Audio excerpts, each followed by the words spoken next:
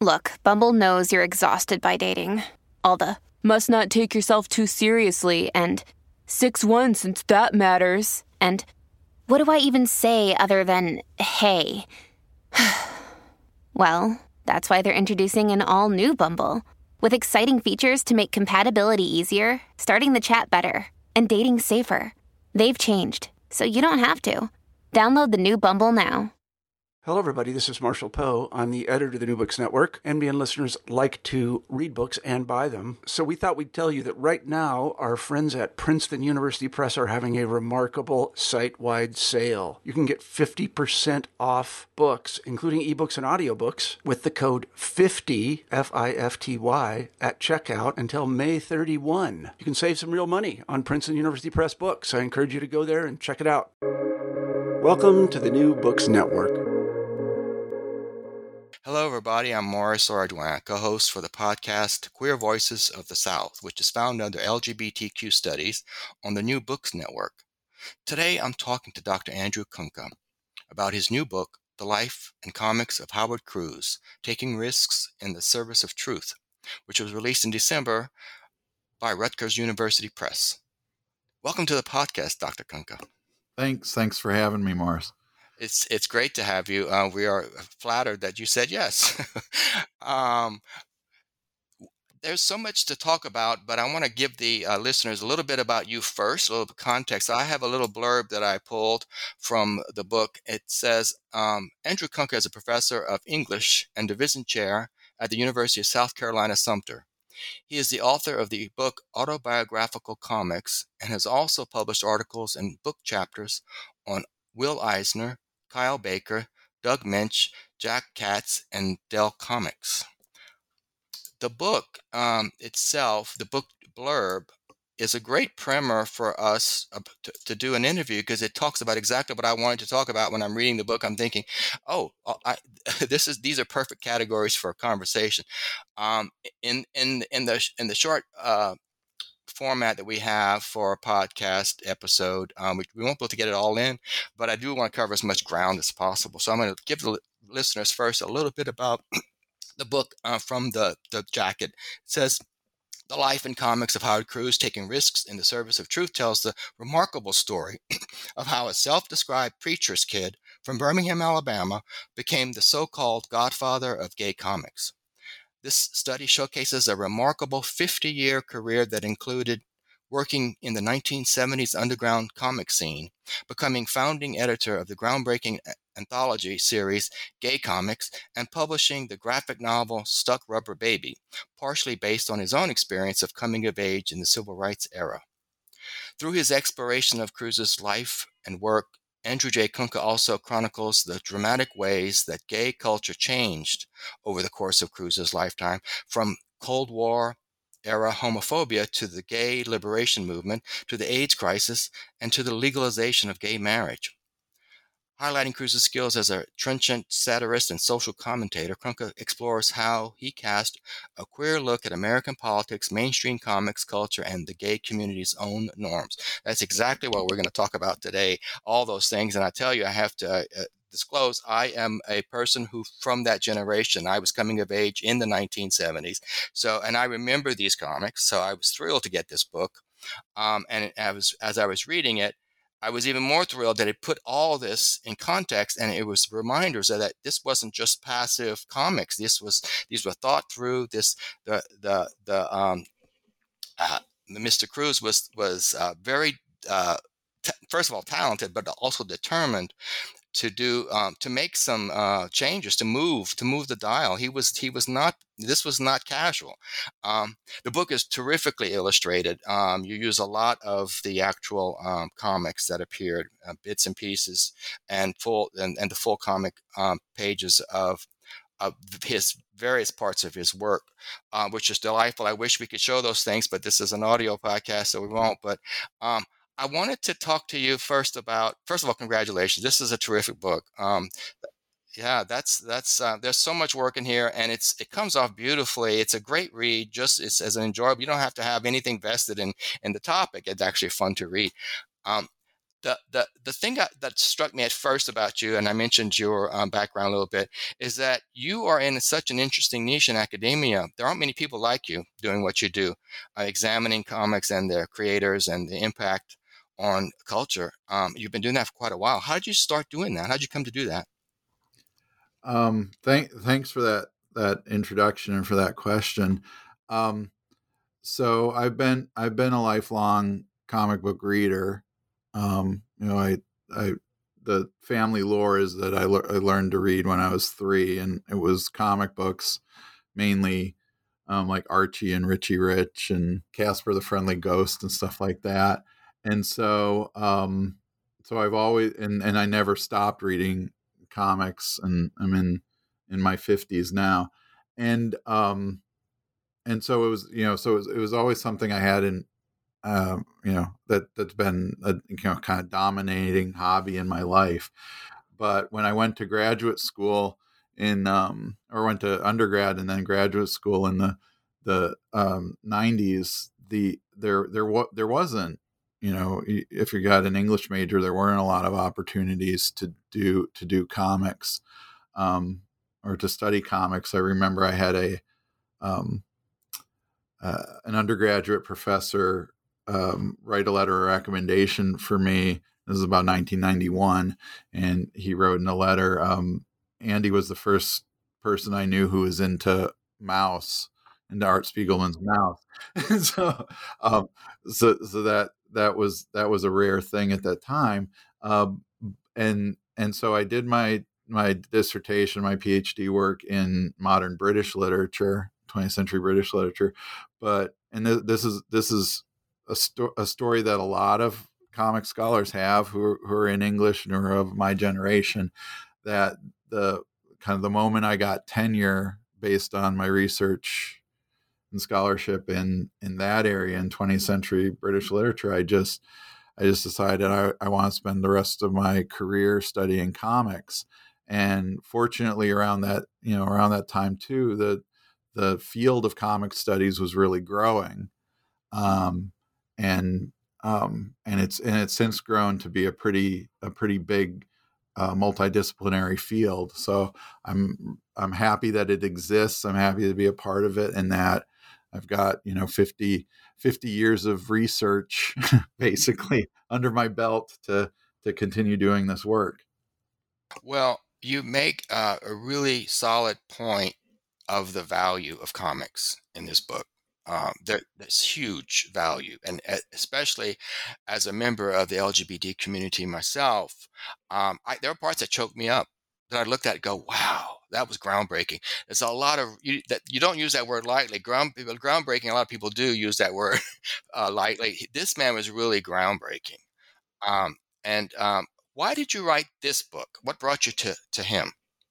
So I had written this book about a kind of general overview of autobiographical comics and how that genre functions in the medium of comics. And one of the things that struck me while doing that, especially in writing about the underground comics of the late 60s and early 70s, was that there were a lot of these creators who did great work in short stories that nobody can, that you can't get unless you go and find these old back issues of underground comics.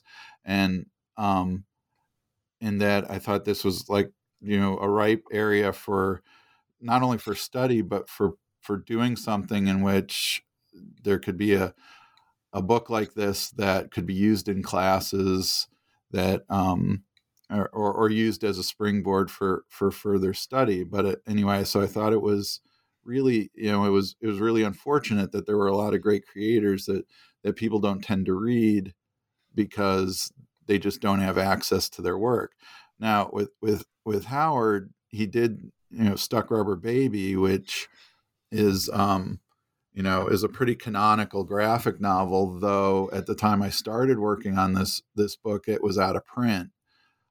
Coincidentally, a new edition of it, a 25th anniversary edition, came out from First Second Books while I was working on on this project and pretty close to the end of it. So so that is now available. But for the most part, his shorter works were hard to find, and a lot of these works are really really innovative in terms of how he uses the comics medium in unique and innovative ways to tell stories. And so I wanted to do something that kind of celebrated and explored those things, so that those stories, so that they could, again, someone could hopefully pick this up and build on the work that went into it.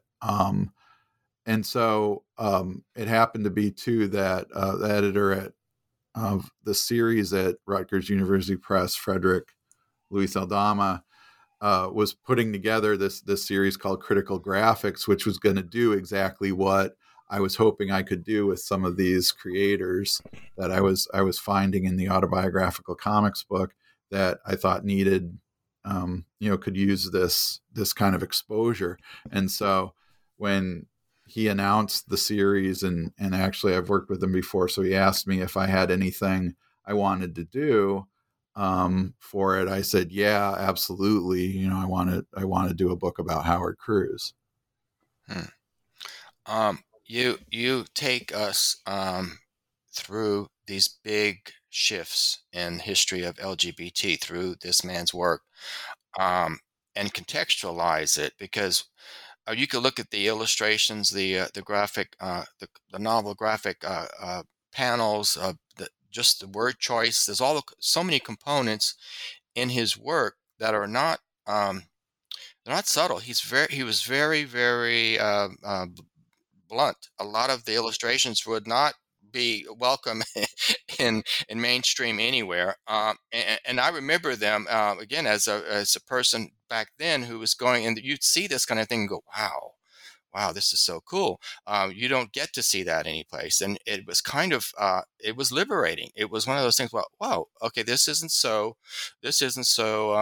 I don't know, spooky or scary, because to be in that world at that time, in this time too, but in that back in the 70s, to be a person who is just figuring his own or her own way out of about how to be in this kind of world, there wasn't a lot to go on. And these comics, this kind of writing was just so welcome, so illuminating. So it was a huge not endorsement. What's the word I want to? Affirmation that we were real, we're queer, we're here, get used to us, kind of thing. And what I loved about it is that it was, some parts of these panels you would think on the surface are like, oh, that's kind of raunchy. But then at the point it's making is like so damn profound. It's like, oh, absolutely, that's the way to tell it. So you didn't shy away from any of that, because he didn't shy away from any of that. I on this podcast, I have so far done a lot of books that are putting the history of LGBT world into context, especially in the United States. This piece was so critical. This man's work, I mean, this piece of the history was so critical, because that was a time when there was so much movement, and that's mentioned in your blurb of the book about the Cold War era homophobia, the gay liberation movement that started after Stonewall, actually started before Stonewall, but Stonewall helped solidify that. Then the AIDS crisis, which threw everything into just a spiral of weirdness. And then legalization of gay marriage, which I actually never thought would happen in my own lifetime. When that happened, I was kind of in disbelief. I didn't trust it. A lot of us, we did not have emotional vocabulary for being married. We did not know what that was about. So all these things are shifting, not only for us, but the outside world. And like, whoa, see us as we really are, and demystify a lot of us. So he was great at doing that very thing, demystifying it. Let's see. I wanted to talk to you about, and stop myself from talking. Talk to you about. You started out with the autobiographical work. That this is autobiographical. He used a lot of his own life, but of course he took characters. He made characters that you could tell as a reader were based on him, but also that they were fictionalized. And he he mentioned somewhere, and I forget where, but that he says, I couldn't possibly put my mundane life down. I'm bent over a drawing desk most of my day, and so my life is actually not that exciting. But he made the characters based on his life quite exciting. I wanted you to talk about that autographical fiction versus fictional autobiography, which is one of your chapters. That was fascinating to me. Tell us about that whole concept. Okay, so yeah, and when I wrote the autobiographical comics book, one of the things I became really interested in finding out, or looking into this idea about what does truth mean in terms of autobiography, especially in terms of doing autobiography in comics form.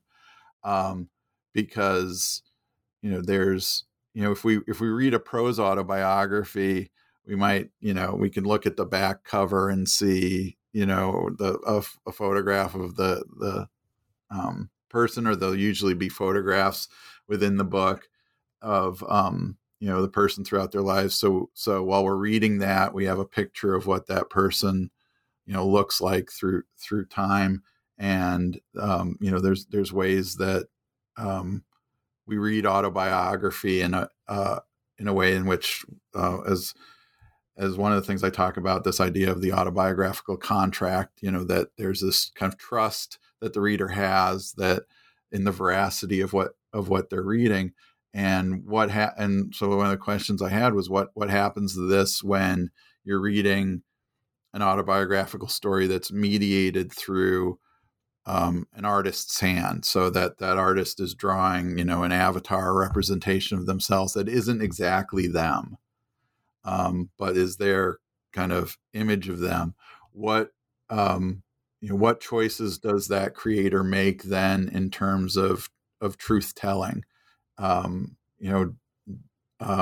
Is there, since the visual representation of comics from the avatar of the character through any other details in the story are choices that creator has made and are filtered, then what does what does truth mean in that? And do we privilege certain kinds of truth, like the factual truth versus an emotional truth?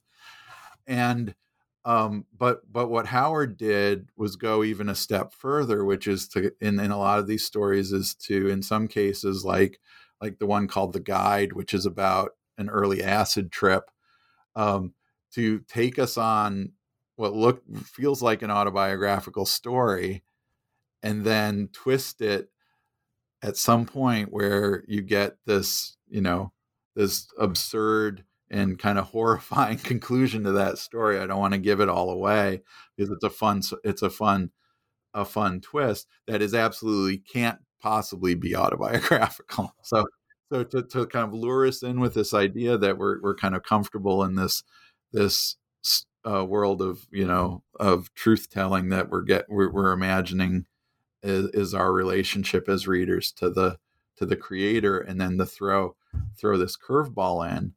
That's a pretty fun way to approach autobiography. But then there's the other things that he did to kind of just mine his own experience, but then create fictional stories around it. And I think the best example of that, one of his most groundbreaking stories, is the story Jerry Mack, where he, which is about a conservative evangelical preacher who's remembering back to a relationship he had with a young man that became romantic and ended up causing him to be driven out of this conservative small southern town. And one of the things, when I was doing research on this book, I went to Howard's papers, which are in Columbia University's library. His whole archive is there. And I found letters that talked about the event on which that story is based. Now he took an experience that he kind of witnessed that he and his family witnessed, and created the character who is a young cartoonist in it, even though that wasn't specifically Howard's experience and relationship with the real person who Jerry Mack is based on, but then created this amazing story.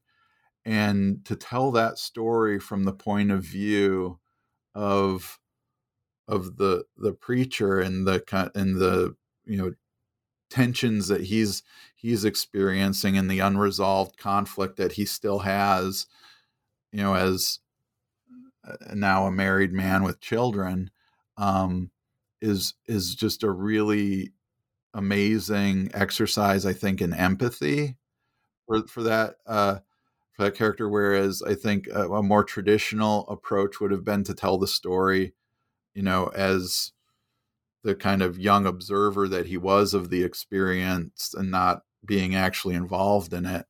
And so to take the route he did, I think really makes for a much more amazing story.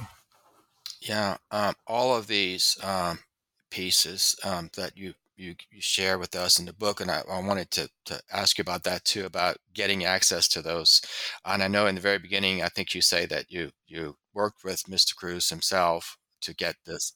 That was a stroke of luck that he was around and he helped you. And I forgot where I was going with that, but let's talk about that. How was it working with him? You got to work with this man, and he was he was one of those people that everyone assumed, oh, he's long gone, but he was still around. Yeah, that was one of the, that was one of the hardest things I've ever had to deal with, because when I decided to write about Howard, he was still with us. And, I contacted him, asked for permission to do the book, to use his papers and so on. And he was really helpful. He was happy to be involved in it. He was really, he was really eager for it.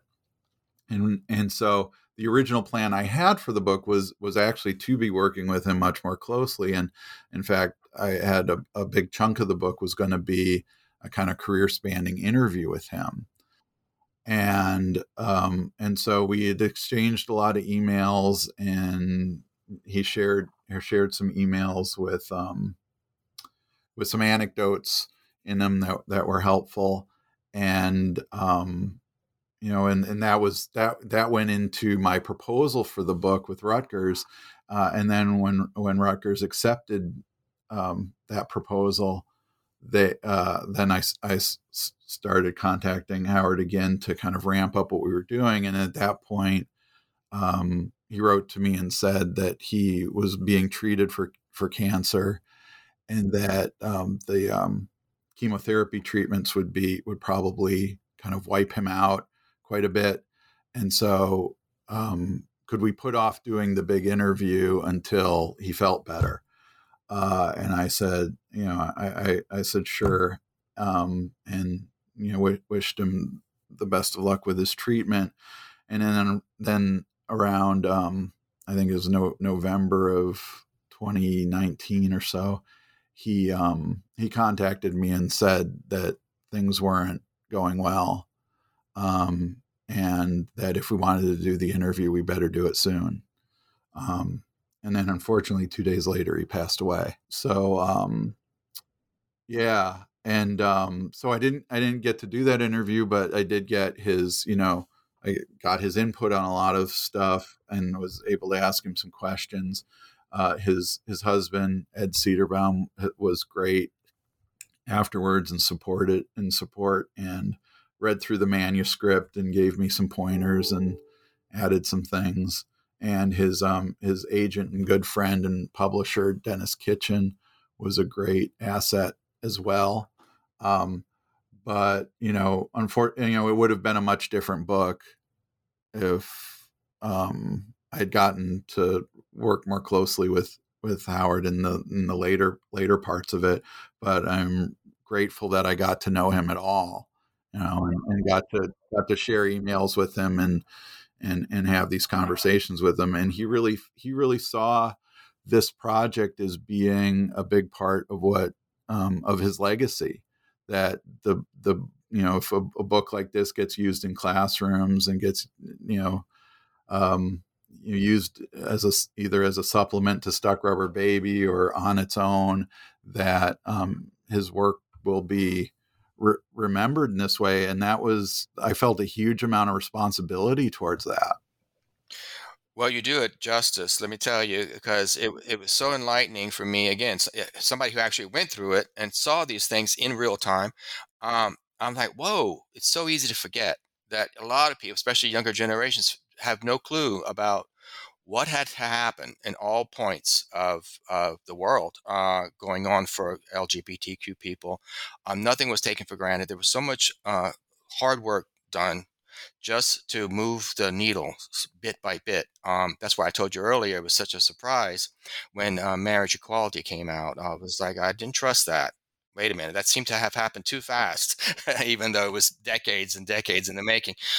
So he to use that word again, groundbreaking. He broke so much ground, and thank you as a member of the LGBT community for putting this together. And I do feel that it's so sad that he passed away, but you did do what you everything you could, what you got, because it's amazing to go through this.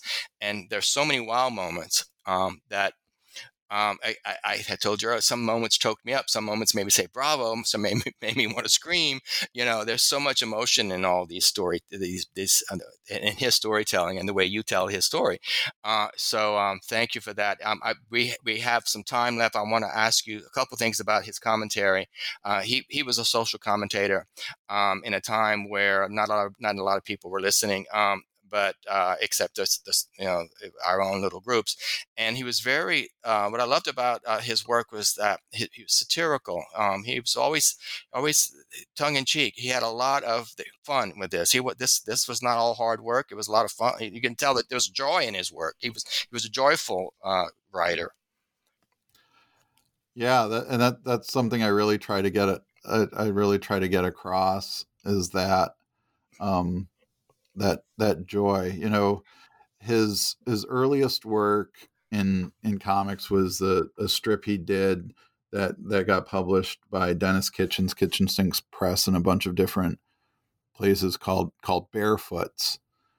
And Barefoots got a lot of criticism from other underground cartoonists like Art Spiegelman, because it was too cute. And I think on the surface it does look like a cute comic strip, but when you read it, that cuteness is a veneer over some pretty trippy stuff about about sex and drugs and all that in that late 60s, early 70s era. And it definitely is fitting with the underground sensibility, even though a lot of the underground cartoonists didn't see it that way. Dennis Kitchen thankfully did. But Howard also did Barefoots before he came out as a cartoonist, came out kind of publicly. And so so then when he does basically around the time just before he starts editing gay comics, and then seems to really cut loose after that point with, you described some more kind of graphic choices that he makes, and but his stuff is hilarious. Some of the stuff's very serious. I mean, Jerry Mack is a very serious story, and some of the other stuff he's known for is serious. But when he cuts loose in his satire, it's hilarious. And one of my favorite pieces he did, and this was one of the things he and I discussed and kind of bonded over, is his parody of Little Lulu, The Nightmares of Little Lulu. As a kid, he had a subscription to Little Lulu comics, and it was his favorite comic, and it really shows through. I mean, this is it's a very biting satire in which, but it's a satire that definitely shows someone who knows Lulu's story and characteristics inside and out, and yeah, and so he loved those comics growing up, and I'm a big fan of Little Lulu and of Dell Comics in general. I write about those in other places, and so that's one of the areas where we connected. In fact, back in the 50s, Dell Comics had this little like paragraph, usually at the end of the comic, that was called the Dell Pledge to Parents, that said, basically that this is good, wholesome entertainment for children. But he had memorized that pledge to parents and could still recite it, even 50 plus year, or 60 years or so after he had been reading those comics. I think Little Lulu, The Nightmares of Little Lulu, is probably the best and my favorite example of his ability to do satire, but also his ability to mimic other artists. He had just an incredible eye for doing these uncanny versions of other people's characters. One of the other stories that I included in the book was the story Raising Nancy's, in which he does a great imitation of Ernie Bushmiller's Nancy for a very dark story. Yeah. And I noticed that. I wanted to go back to the complaints of Art Spiegelman and all. One of the things, again, as a reader in real time, I remember that it was accessible.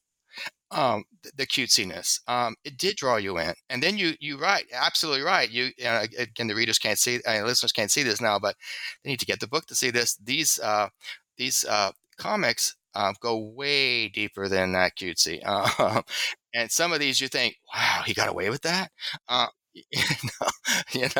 So yeah, I like satire in general, but you're right.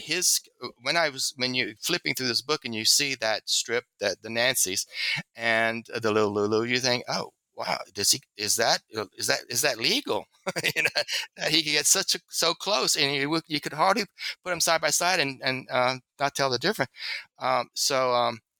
Anyway, so he had many talents, and what I liked about him, and this is true, this is Queer Voices of the South, is his southernness really comes through. That God bless your hellbound little heart, that kind of mentality. I love that, and it comes across in his work. So, and that's one of the things that, again, because I'm a Southerner, also maybe I have a prejudice for that accessibility. I keep speaking language that was natural to me, but I'm not unique in that. I think he was speaking language that was natural to people all over the place. So he did reach, I think, new people with the work, and you make that real plain. And the book. The book takes this and puts it in its rightful place in the history, because I think what happens with a lot of things, there's a lot that's easy to forget. It's just more convenient when we're talking about our history, LGBTQ history, is that there's so much to look ahead about, not in an optimistic way either, to watch out what's happening now. You can't rest on all the work that's been done, but you're going to be condemned, or you're going to suffer if you don't acknowledge and appreciate what was done before, because those foundations were not random. So he was one of those foundation builders. I wanted to ask you, you kind of started talking about it when you talked about Little Lulu, and the Nancy's, your favorite of all of his pieces. Did you have one that stuck out in whatever area? Well, I think Jerry Mack is probably my favorite, not just because I think it's a great story and a really well made comic. It's a comic that you can talk about, not just the content, which is very moving and effective, but the formal qualities of it are really you know innovative and interesting on their own. The choices of the number of panels that he jams into the story, and the way he constructs a page and so on, but also the fact that that I came across in the research this trove of correspondences about that story that really opened up the the autobiographical nature of it. So I love that story for all those reasons.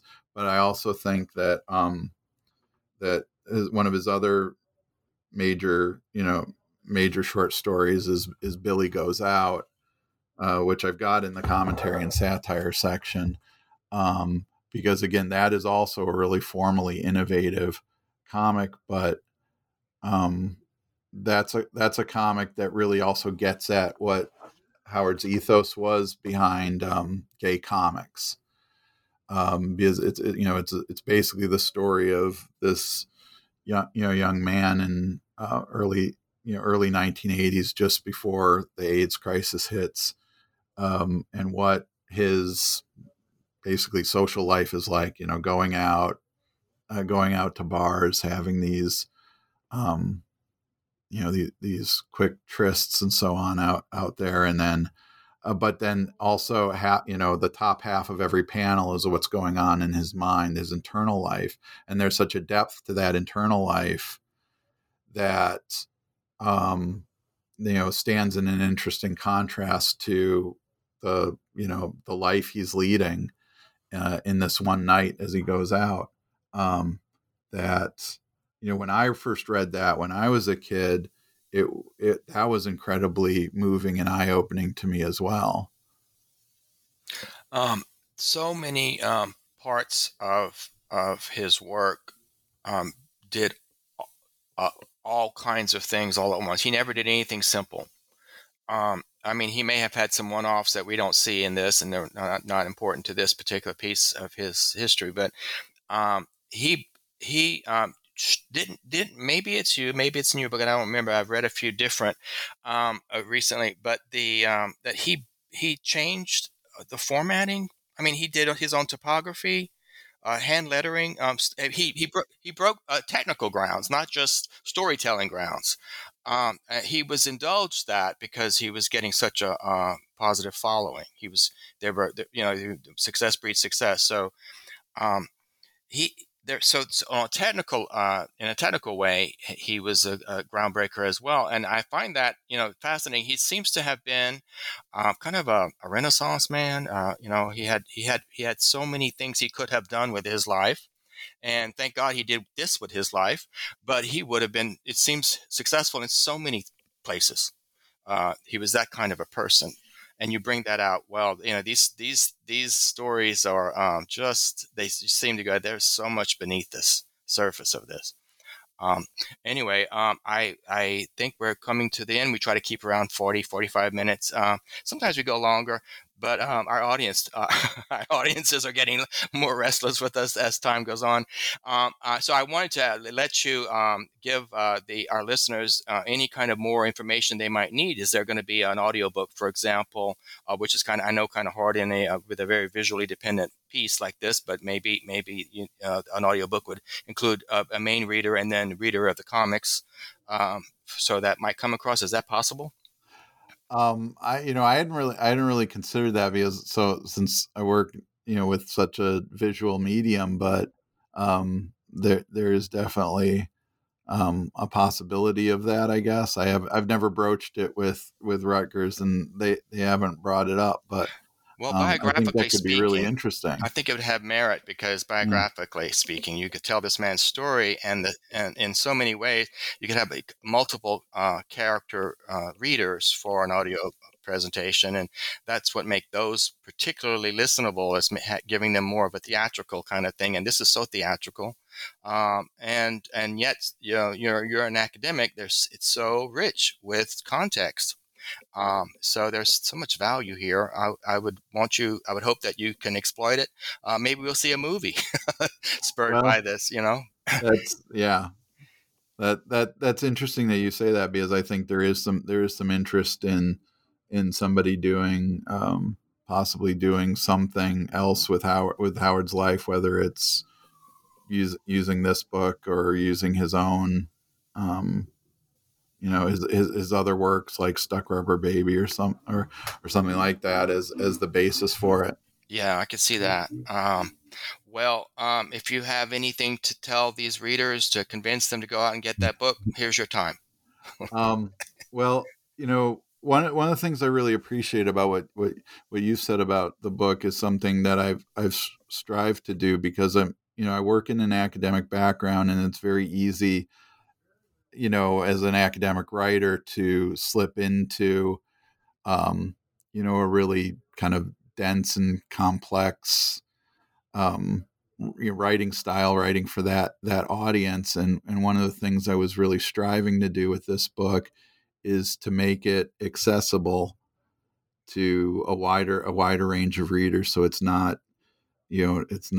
just there for an academic audience. It's there for anybody who might be interested in any of the things we've talked about, whether it's comics or the history of LGBTQ community in America, or all these other things. And so I appreciate when people say things like what you've said about the book, because that's definitely what I was aiming for. Plus, it was a really emotional project to work on, and I hope that the kind of the emotion is conveyed through the language that I used. Well, you succeed in all that. I can tell you, as a reader of many different types of genres, this book pulls you in. Again, I don't think you have to be an LGBT person. You can have so many different interests. One of them being, just like you have, is I love comics, or you're a historian, or are you just like the LGBT angles? There's so much here that makes this a really terrific read as a reader, and I appreciate that, because I like to move through a book, and I get eager when I get my hands on a good book. I can't wait to finish it so I can go back and start cross-examining. I go back to pages, I make notes, and I tear books apart. Right, it's not just one go for me, but that makes it fun. If I have a book that I just get through and, glad that's over, then those aren't disappointing. This is one of those that goes, oh, I could see this becoming. And that's when you mentioned in your prologue or preface that he passed away, Mr. Cruz passed away. And so we didn't get to have that wonderful interview, because you can tell there's going to be so much more. There could be so much more of this story, although you feel a really solid book without that piece of it. It just whets the appetite to know this man more. So I think that would be a terrific idea if there is maybe a biopic of this man's life coming out one of these days, and you helped spur that. So congratulations again. The world needs this story. I want the readers to read this story. I wish you all the best in making that happen. I have just to tell the audience that the book title again is The Life and Comics of Howard Cruz. That's Cruse, Taking Risks in the Service of Truth, by Dr. Andrew J. Kunka from Rutgers University Press, and it's freshly out in December 2021. So it's there. Go get it. You won't be disappointed. Thank you, everybody. Join us again for the next episode of Queer Voices of the South. Goodbye. Thanks so much for having me. Oh, great. And it was, like I said, we were flattered that she said yes. I know people like you are so busy. Thank you so much. Thanks.